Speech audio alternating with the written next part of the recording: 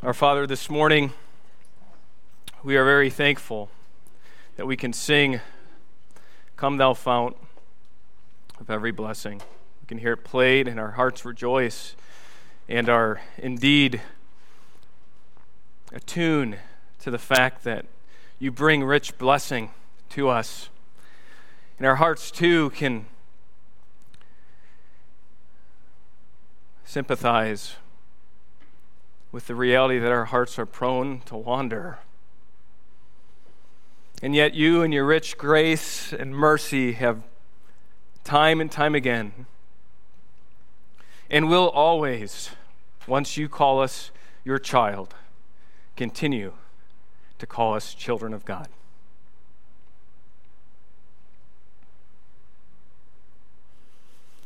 And so as we are reminded from Romans 8 this morning that there is therefore now no condemnation to those who are in Christ Jesus, we are again reminded of the rich mercy and grace that you have given to us by your dear Son.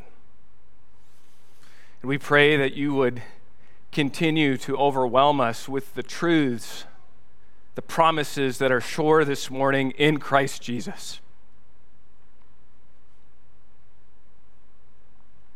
Lord, there are some this morning that are hurting and have been for some time.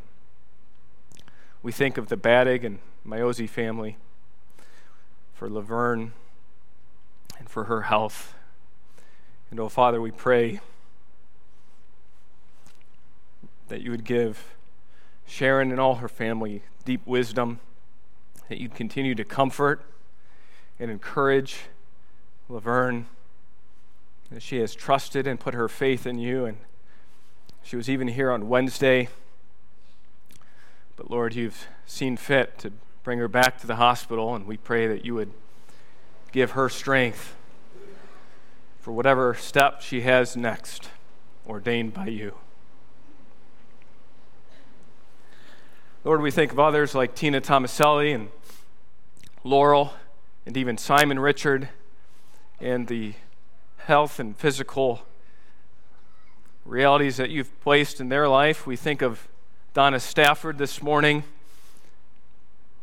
We think of Brent Kimes' mother.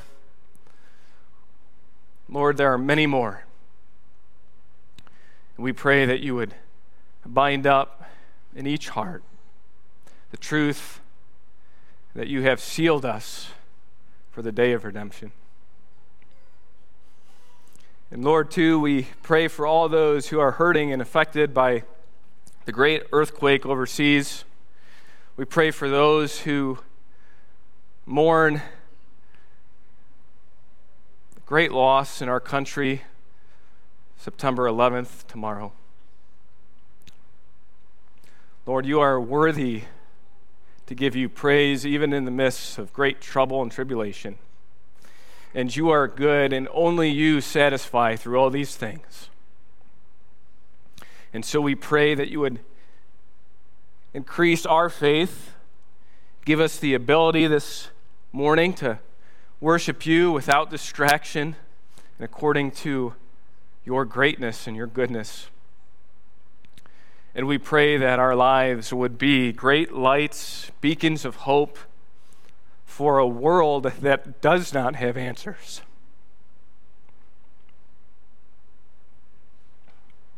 But there is one this morning that does.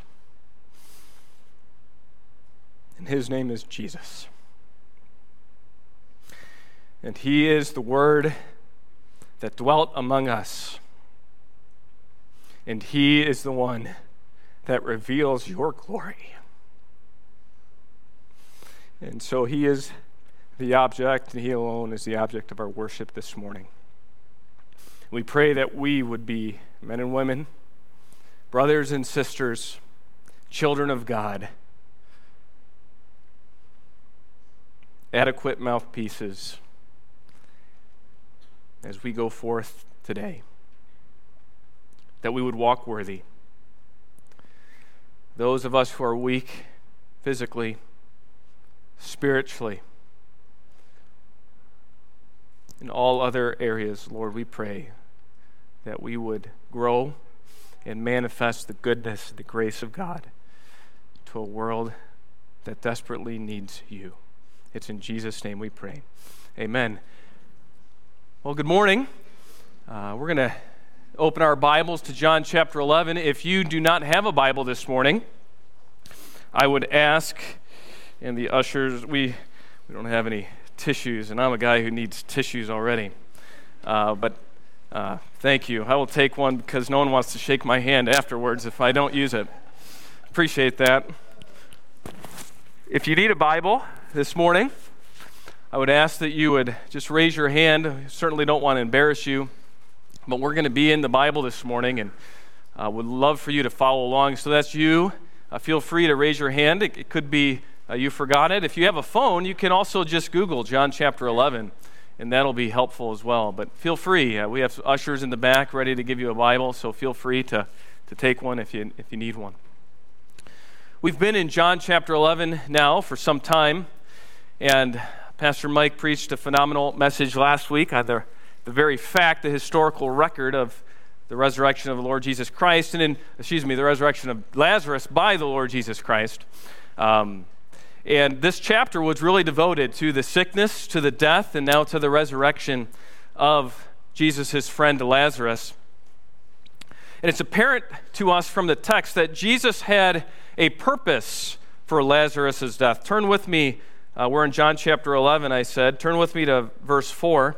We're not going to start all the way back there this morning, but it's good to get a running start into our text this morning. Here's the purpose that really Jesus outlined for us. And folks, this is important for us to understand where we are in the Bible, or where we are in the book of John, in the gospel.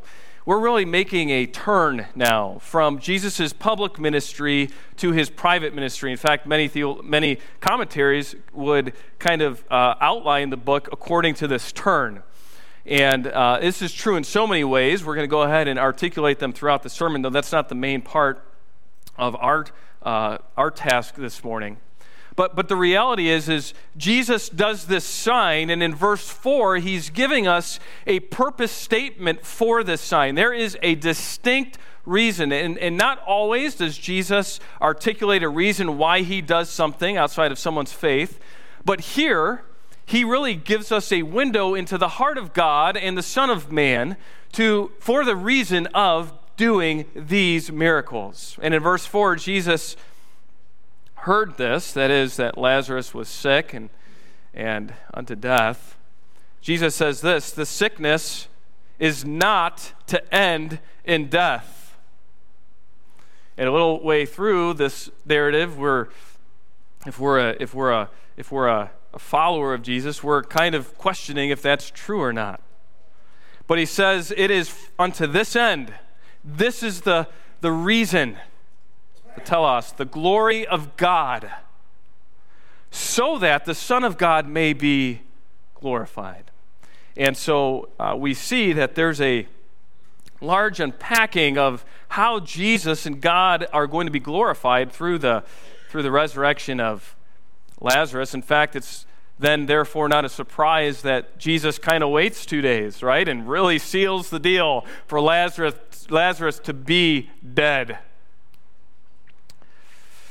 John spends much of the time giving us certain details about Lazarus' death and Jesus' sign, raising Lazarus from the dead. But surprisingly, he gives us no testimony of Lazarus' first-hand account. I think even Pastor Mike said it would have been nice to have something from Lazarus. Like, what was it like?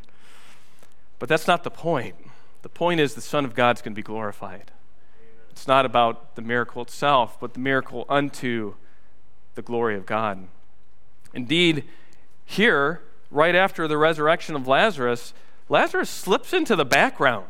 We really don't even see much of Lazarus anymore. He appears a few times in chapter 12, but he slips into the back. And you think someone who's prominent like this would be a big deal. But he slips into the background, and what comes to the fore is the response of the miracle by disciples, certainly. We'll see that. By those who were following, those who visited Mary and Martha, trying to comfort them in their time of great grief. But also, and particularly, a response by those who do not believe in Jesus. They were eyewitnesses of Lazarus' death. They were eyewitnesses of Lazarus now being raised from the dead. And yet they don't believe. And this is an interesting turn because we're looking to see God glorified. This is the purpose of Jesus' miracle. But yet, really outside of verse 45, which is where we're going to start this morning, and so you can turn to John 11:45. Outside of that verse, the rest of the verses, and really moving into chapter 12, deals with the reality that there are some who are confronted with who Jesus is, and it is plain today as day to them. They do not deny it, but yet they will not trust in him. And that's hard for us to understand. With all the mounting evidence of who Jesus is, we have folks in our own life, don't we? People and loved ones in our own life that we have articulated over and over again who Jesus is. They've even seen it maybe from the Bible. We've even had a chance to witness to them, and they seem to get it. And then it just seems to derail when they have to actually trust in Jesus as Savior. And it leaves us wondering in amazement, how can you not trust in this Jesus? Really, John here is going to help unpack just what are those symptoms of unbelief. And so we're going to be looking at the symptoms of, and here I'm going to do a little play, the symptoms of believing unbelief. And I'm going to try to unpack that because that may not make sense to you, but I can't get away from that as I study this out. And so maybe I'll get feedback that was just the stupidest thing in the world to try to articulate it that way. But I hope by the end we'll understand what I mean. But there are people who are eyewitnesses who literally turn around and go to the Pharisees, and we're going to read this in a second, we're getting ahead of ourselves, but they're going to turn around, go to the Pharisees and articulate, hey, you know what? This Jesus, look what he did. Lazarus is raised from the dead. They believed it, but yet they completely missed believing in him. They knew a lot about him, but they missed trusting in him for the salvation he offers. And that's really verse 46 through the end of the chapter really unpacks that. The symptoms of believing unbelief. Not just the skeptic, as Pastor Mike chatted about last week, but those who understand, even assent to, but do not trust in the Lord Jesus Christ. And so I want to just first off state, because I'm saying we're going to look at the symptoms of believing unbelief. I want to make very clear that our passage, and even Pastor Mike last week said there are really two forks in the road now that Jesus raised Lazarus from the dead. There's either those who believe and those who do not believe. And that's true. Verse 45 articulates, and let's look at it so we don't get too ahead of ourselves here. Verse 45 articulates those who believe in the Lord Jesus Christ. And so the text says, here, sorry, I'm having some special difficulties. All right. Therefore, many of the Jews, this is after the resurrection of Lazarus, who came to comfort Mary, little extra explanation there, and saw what he had done, what Jesus had done, raising Lazarus from the dead, believed in him. So there it is. There's the one group. Okay. And then there's the second group of individuals, and we're going to unpack that in verses 46 and following, and that's the group that did not believe. And what I want us to be careful about and be very clear about here is that there is no middle ground. You're either going to believe in Jesus Christ or you are going to be on the other side and not believe, not trust in. There is no middle ground. In our text, John makes that very clear. And so there is a line in the sand.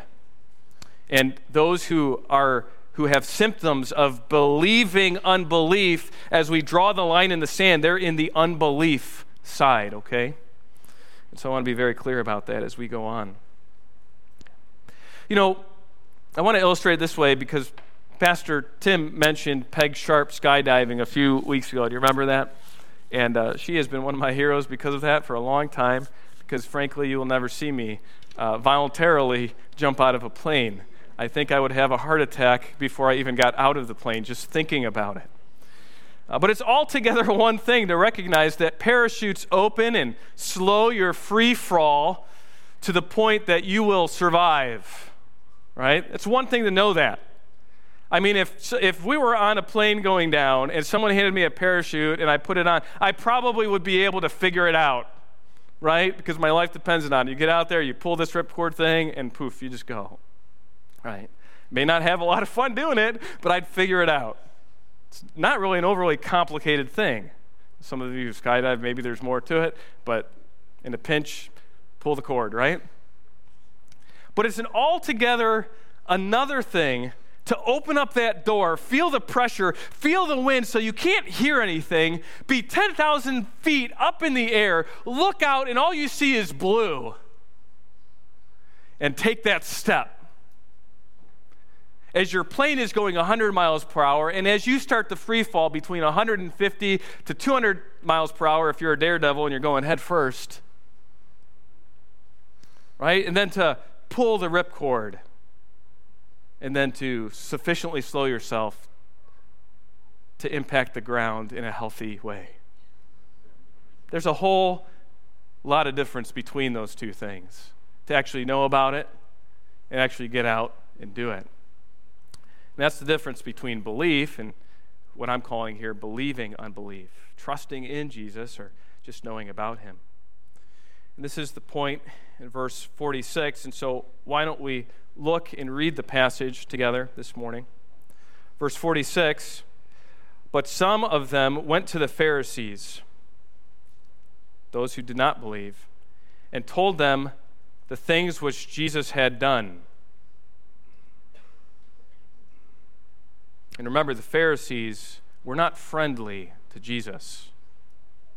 In fact, in John chapter 7, and from that point on, we know that they are looking to arrest Jesus.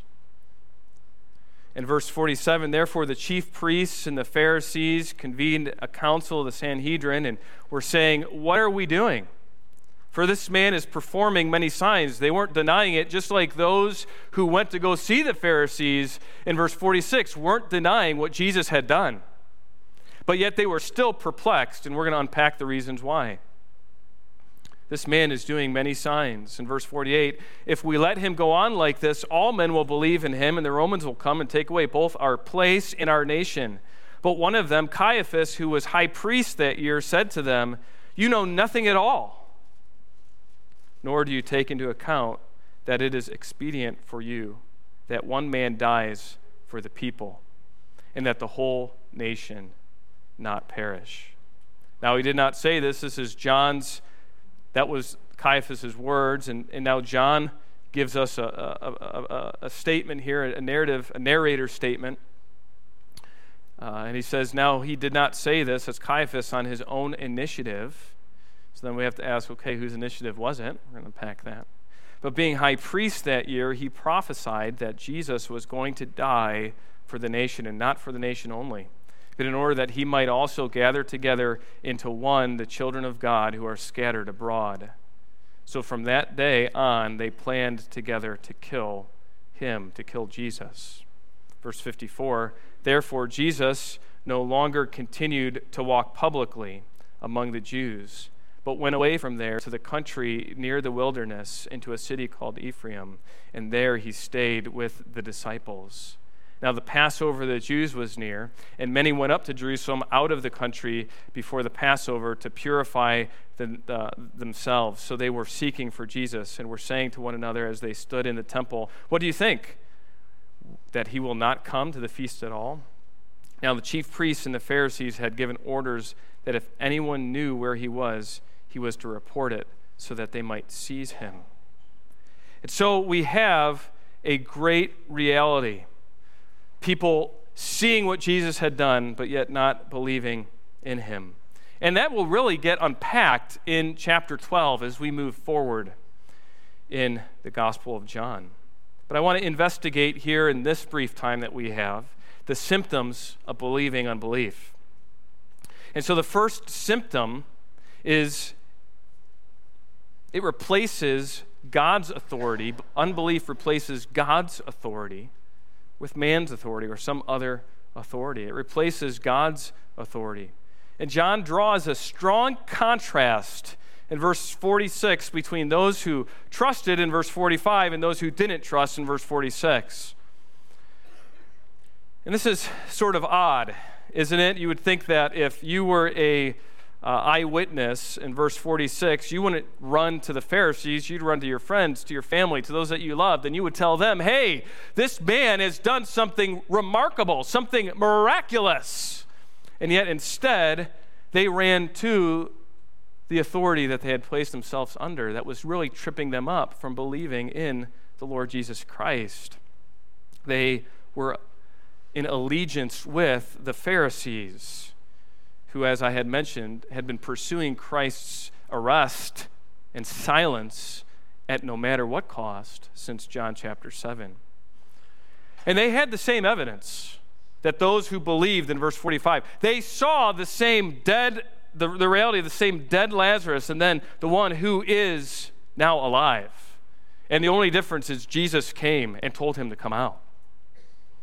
They had the same evidence, but yet they went to the Pharisees, who were the populace, if you want, that's a big word today in politics, the popular leaders of the day. They were by overwhelmingly the people's leadership of the Jews.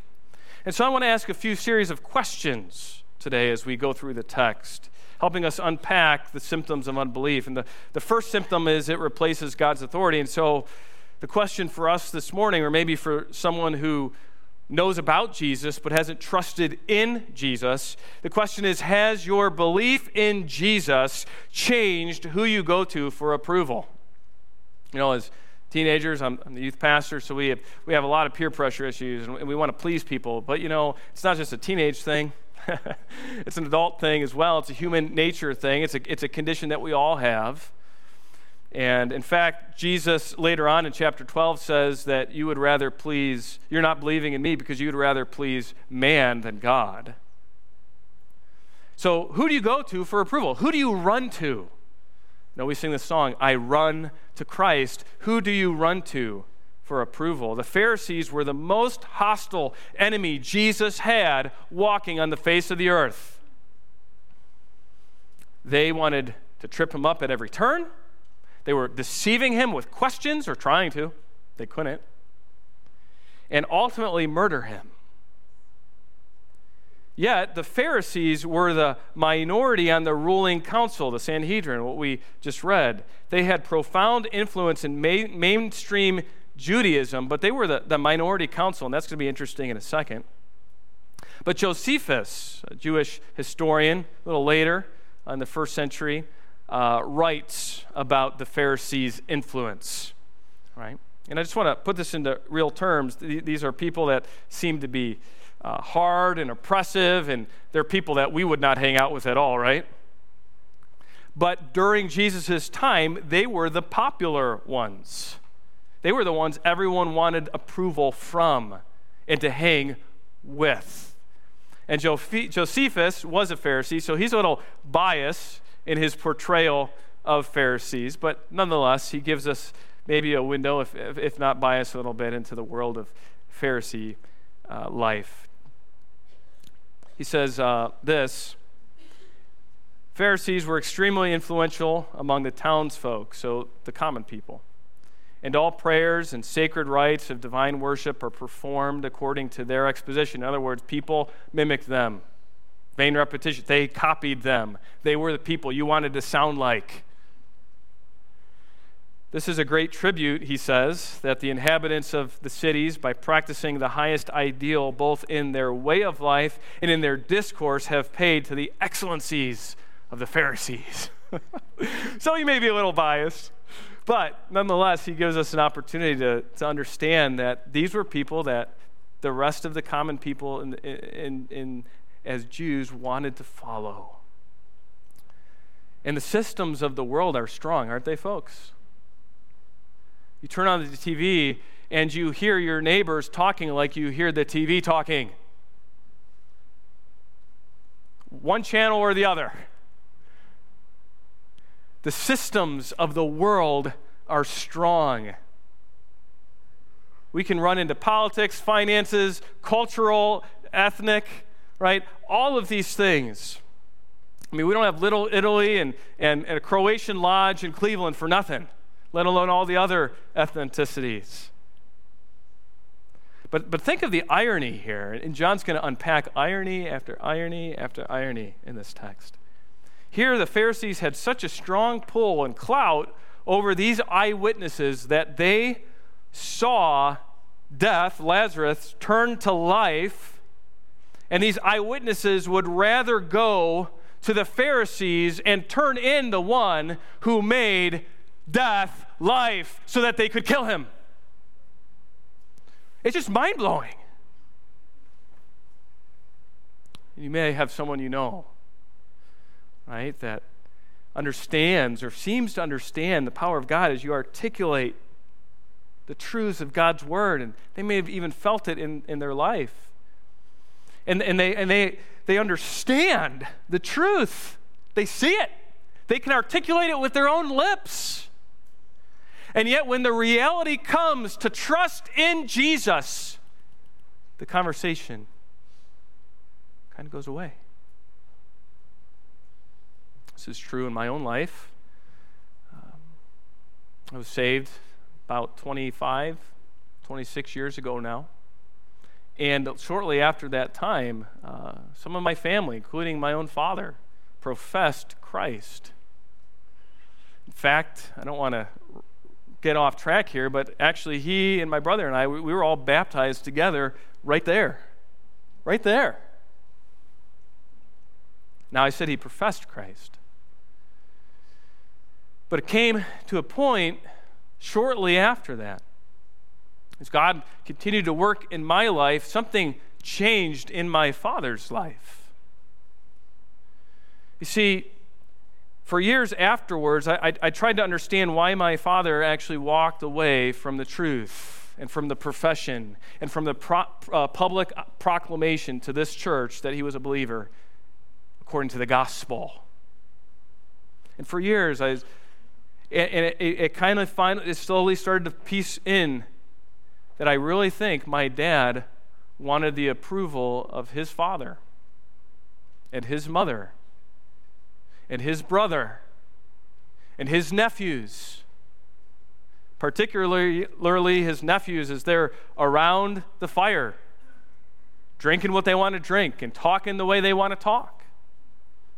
And I think it came to a point early on in my dad's life where it was either he was going to have the approval of man or the approval of God.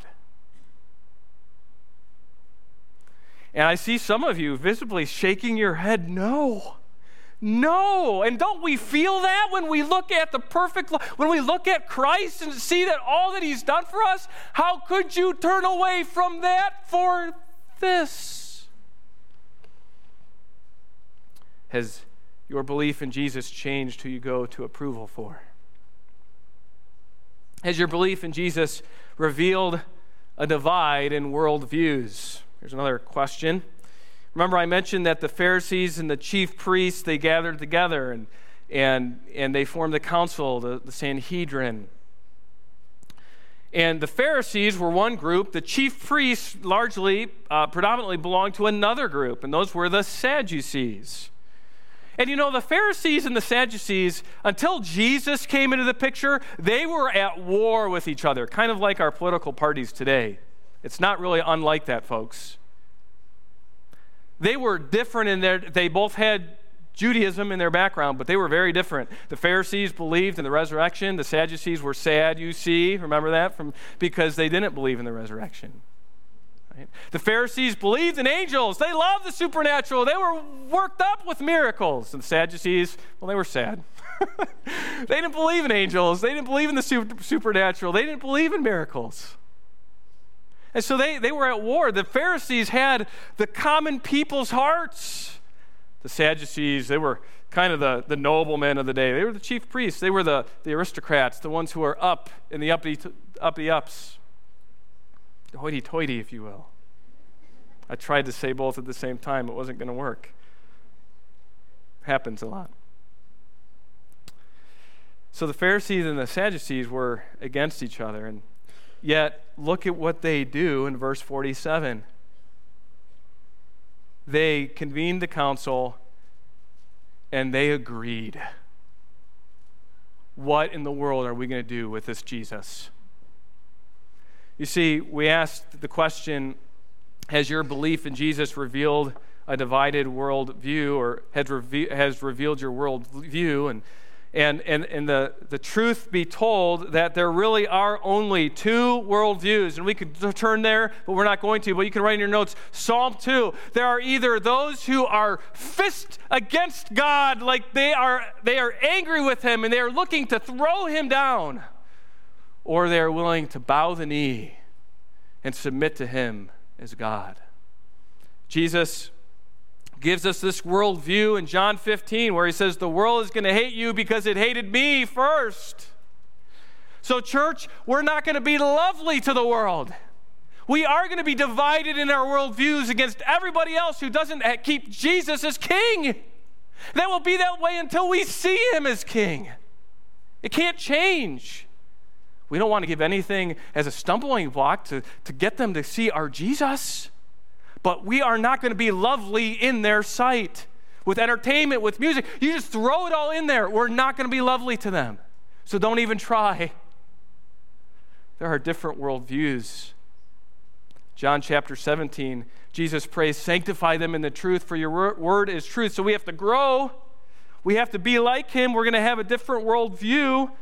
But then he says this in verse 18, so we need to grow and we need to be pure and be sanctified in the Lord Jesus Christ. But the reality is, verse 18, as you sent me into the world, I also have sent them into the world.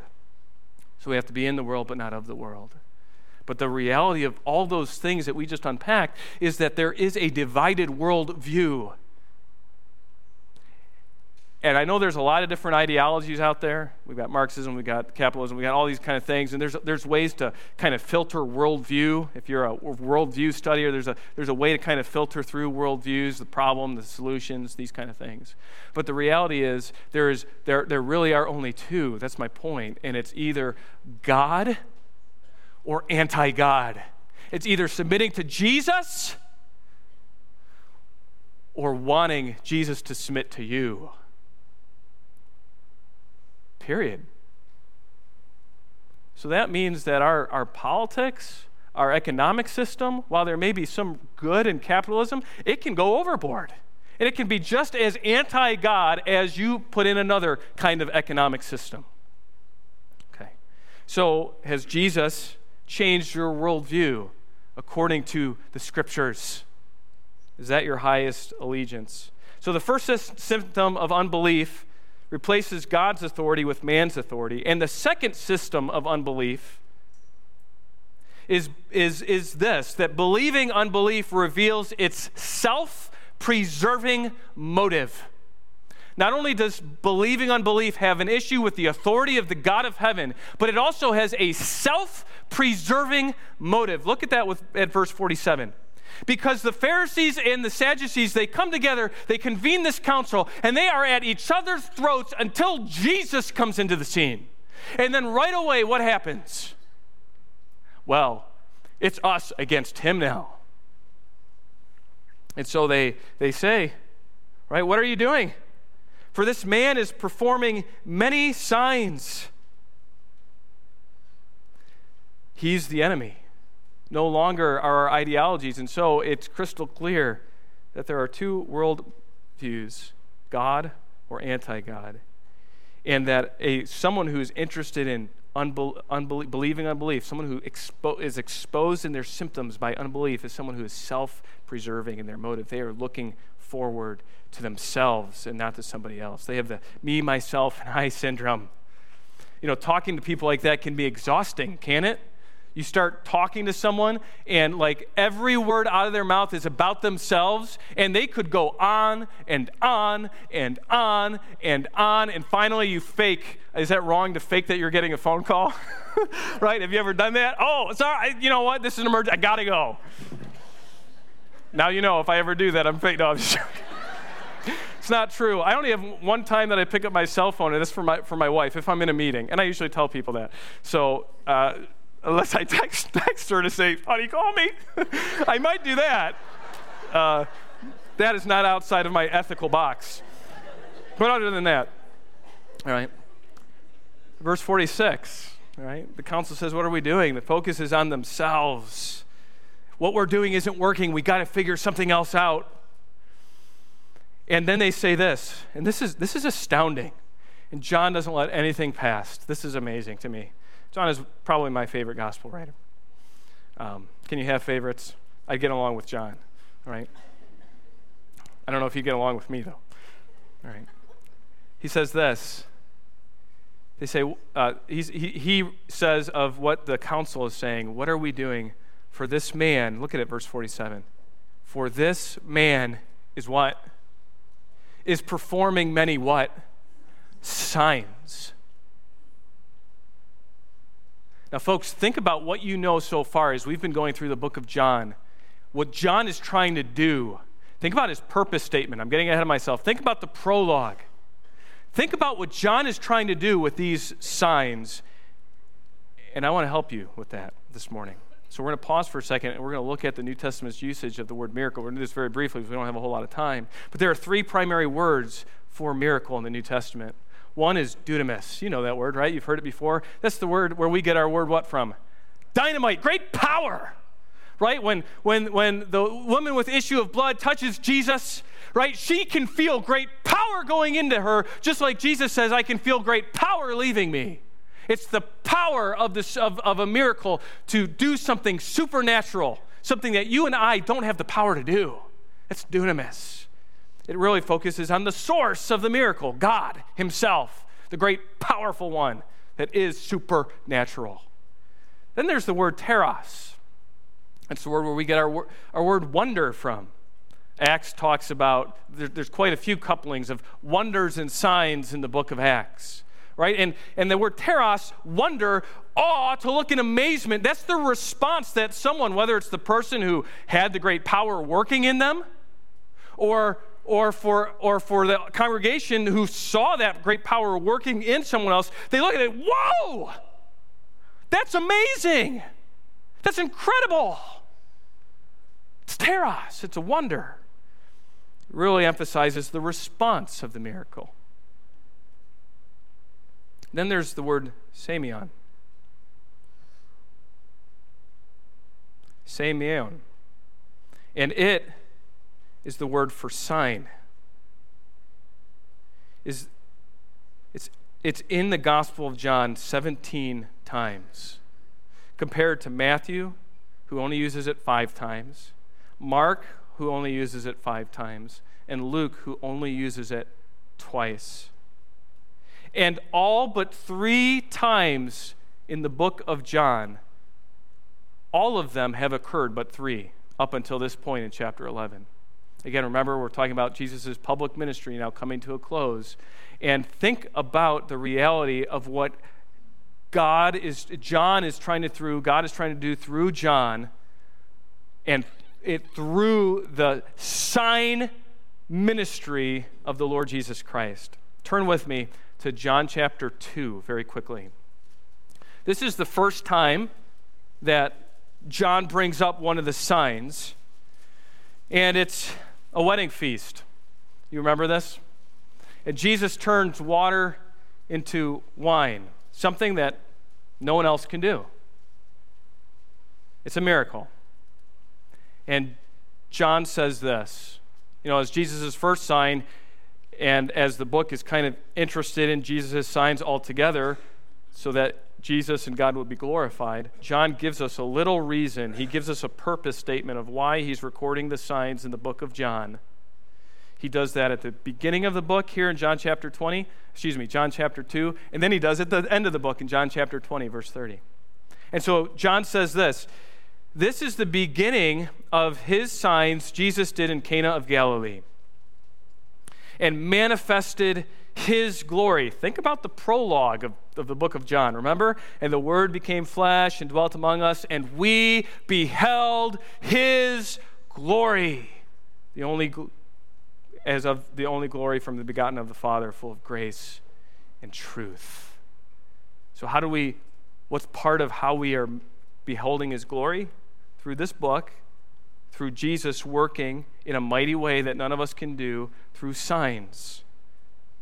So the beginning of the signs Jesus did in Cana of Galilee so that his glory would be manifested. And then what happened in verse 11?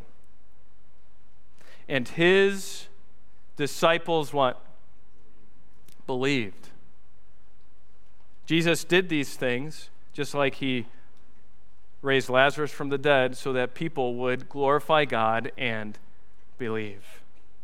And that goes to John's purpose statement, right? That John says, hey, you know what? There are a few signs I've put down in my gospel. There are so many other signs that Jesus performed in the presence of his disciples that are not even close to written in this book. But I did it. I'm writing these things so that what? So that you may believe that Jesus is the Son of God. So understanding the words available for miracle, it is incredible that the Sanhedrin spoke officially that Jesus was performing what?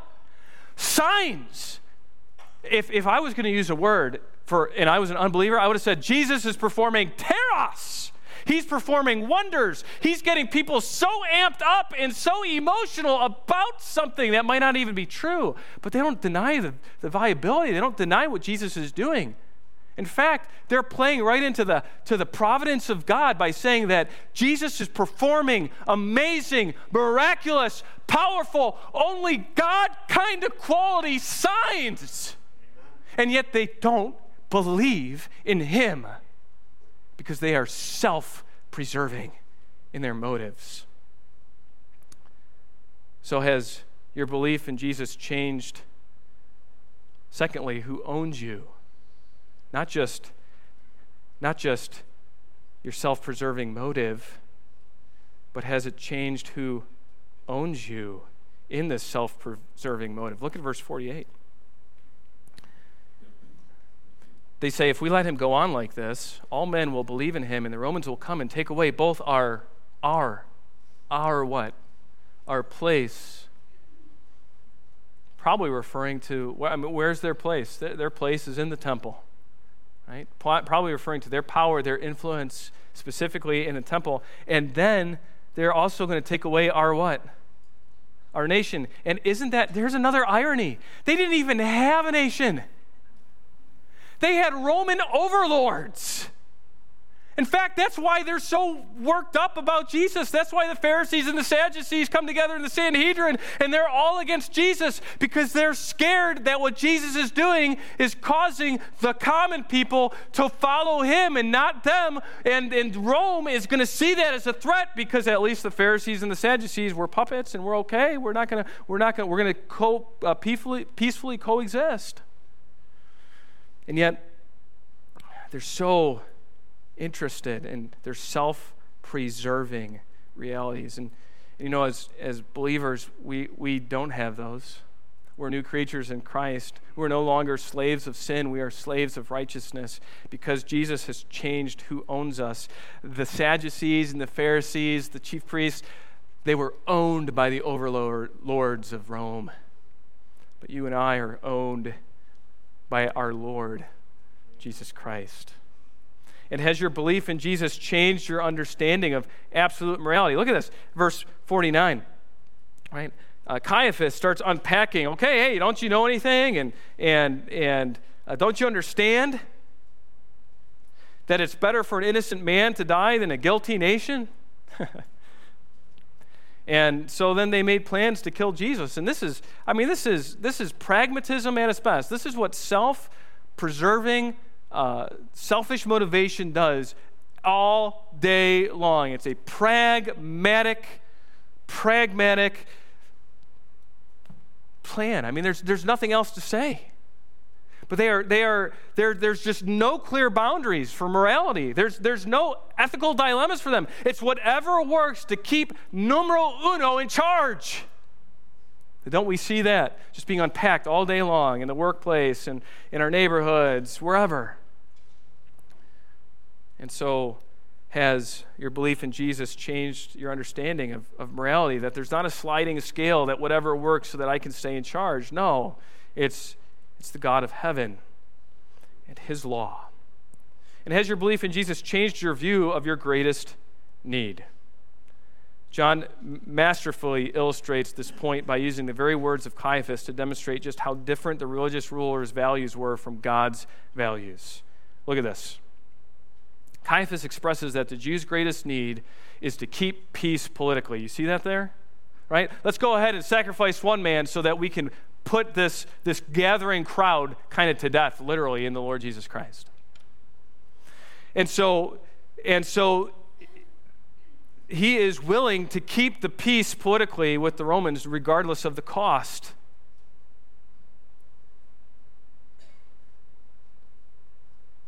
However, John makes it clear that God is expressing something else through Caiaphas' words. And this is, again, an amazing thing. Something Caiaphas says, but has a double meaning. Caiaphas clearly meant it, but also God used it to talk about the Lord Jesus Christ. And we see that in verse 51.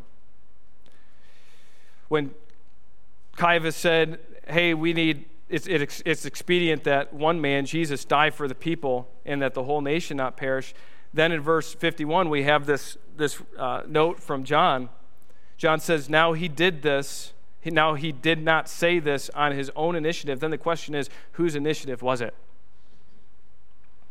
Now, when we say that, we're not saying that God used Caiaphas as a puppet or like Balaam's donkey or anything like that.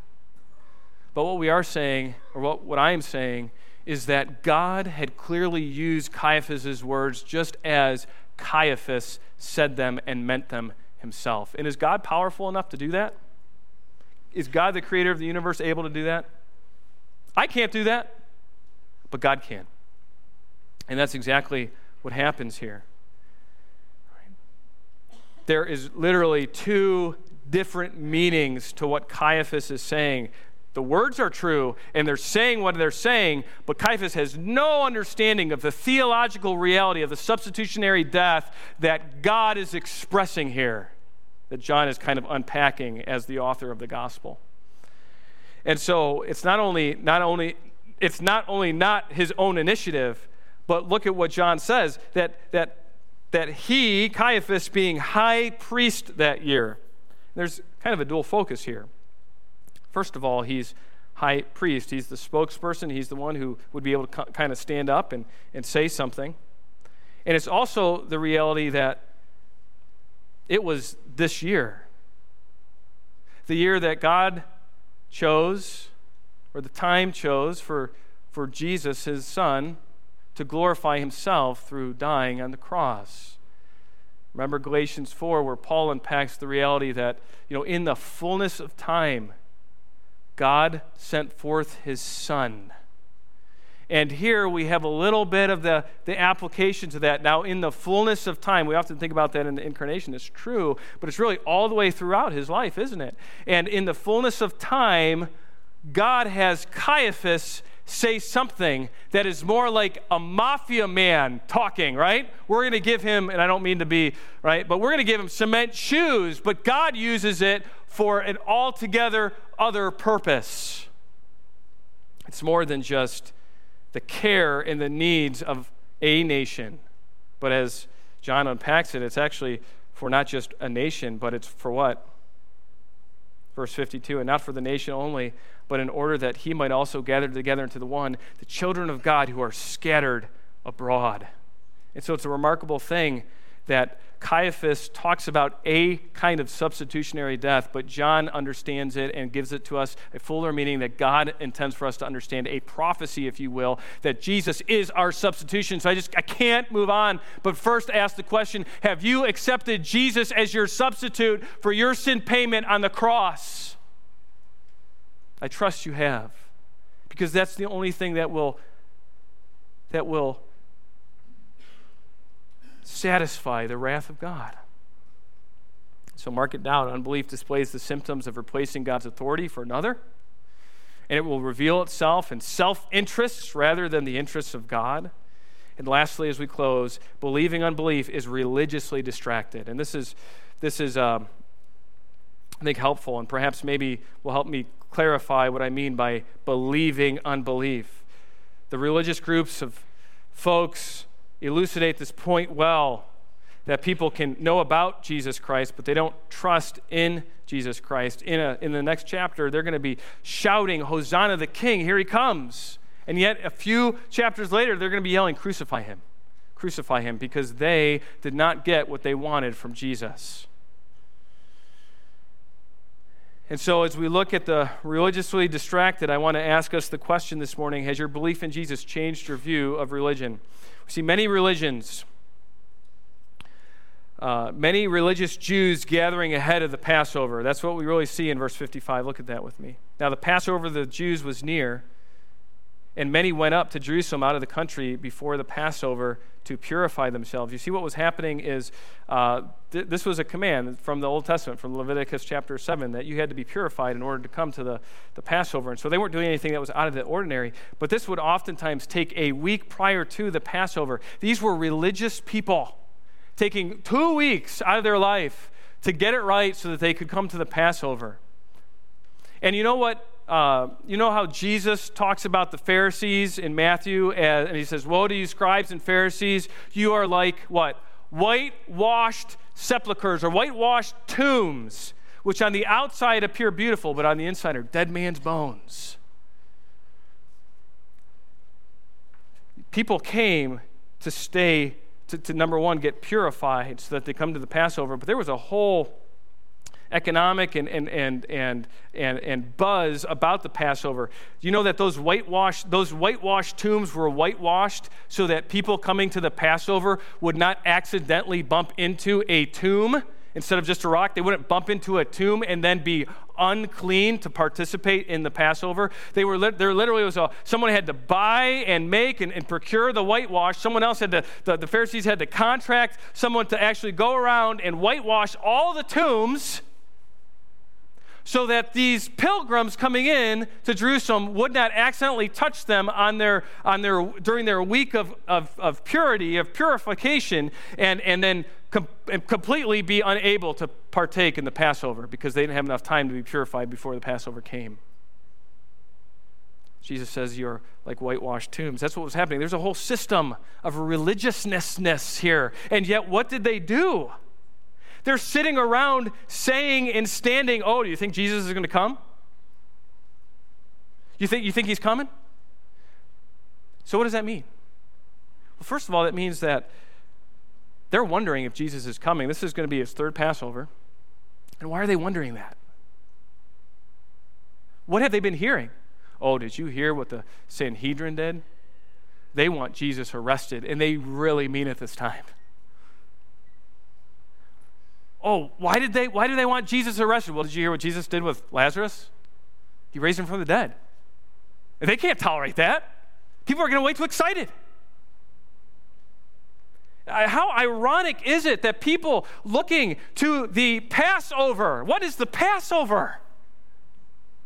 It's God sending the angel of the Lord, right, to free his people from Egypt. And anyone who had belief slaughtered the Passover lamb, put the blood on the doorposts so that the angel of the Lord would pass through and not kill their firstborn.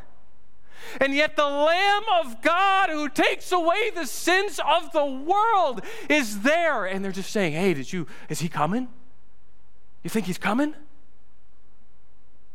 How tragic. How blind that someone can be celebrating something like the Passover and yet miss, as John proclaims, "Behold, the Lamb of God." It's just a spectator sport. And that is how abruptly this narrative closes. John starts with the grandest display of Jesus' power, which will be his last public miracle raising Lazarus from the dead. Yet there are folks, religious folks, just standing around wondering if Jesus will appear and be arrested, the Lamb of God. It's hard, isn't it, for us of faith to understand that in the amount of cumulative evidence that Jesus is God's Son, giving sign after sign. You think about it. There's barrels of wine there, right, that Jesus turns from water into wine, and it's like he hangs a sign on it. And what does the sign say? I'm the Son of God, right? There's someone who has a daughter unto death, and he heals. What does he do? Puts a sign on that child. I'm the Son of God. A lame man from birth walks, hangs a sign around his neck, right? I'm the Son of God. Blind, now see, I'm the Son of God. Dead, now alive, I'm the Son of God. And yet, time after time after time, people make excuses. People fail to see the Son of God. Oh, I trust that there's no one in here this morning that would be that. How can anyone dismiss that evidence? Well, John gives us a couple reasons. People are often distracted by their own religion. They're often thwarted by their self-preserving motivations. And they're often submissive to another authority outside of God's.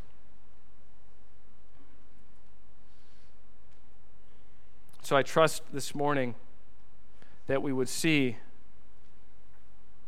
that Jesus is the one.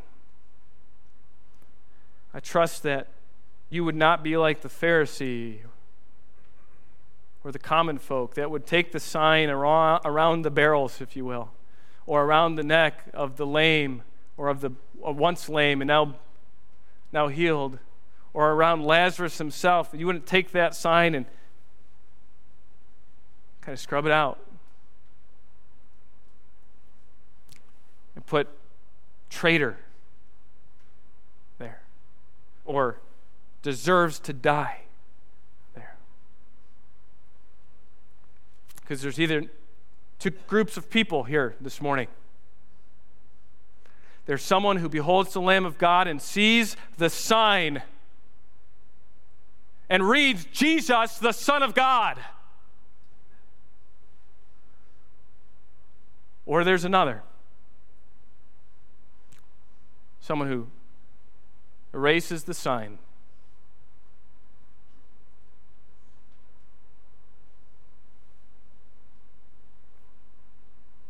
puts whatever they want in. Good man, smart teacher, religious figure, whatever.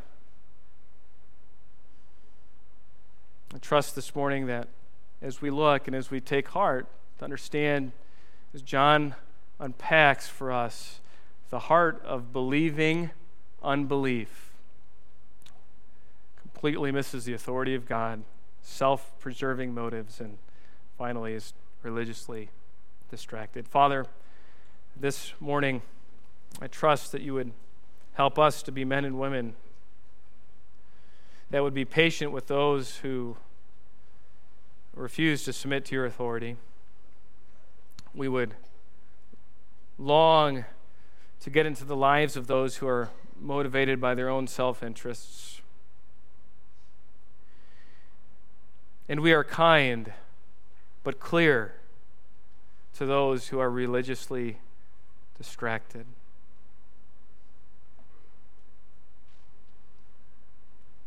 Give us this week the ability to minister your great love and truth to those individuals in our life. Father, I pray that if there's one here this morning that may say, I get that this church doesn't preach perfection. We're not saying that we don't struggle with authority in our life, that we don't struggle with our own motivations or selfishness. Of course, we all do. That we don't struggle with distractions, but there may be some or one here this morning that they look at their life and they can plainly see and admit that, God, you are not their authority. There may be some that are overwhelmed with just how self-centered they are this morning. It's really not about Jesus. It's about myself. Or they're working through some of the tradition and religious distraction in their life and saying, I've been kind of trusting in those things and not in Jesus, not in the Son of God. Father, I pray this morning that you would work equally in their hearts this morning, that they would come to behold the Lamb of God who takes away the sins of the world, and that they simply cannot just dismiss Jesus as a historical figure, as someone who maybe did those things, but not actually trust in them and submit in him as the Savior of the world. And so I pray that your Holy Spirit, through the Word this morning, would work. Equip us, convict us. We pray in Jesus' name. Amen.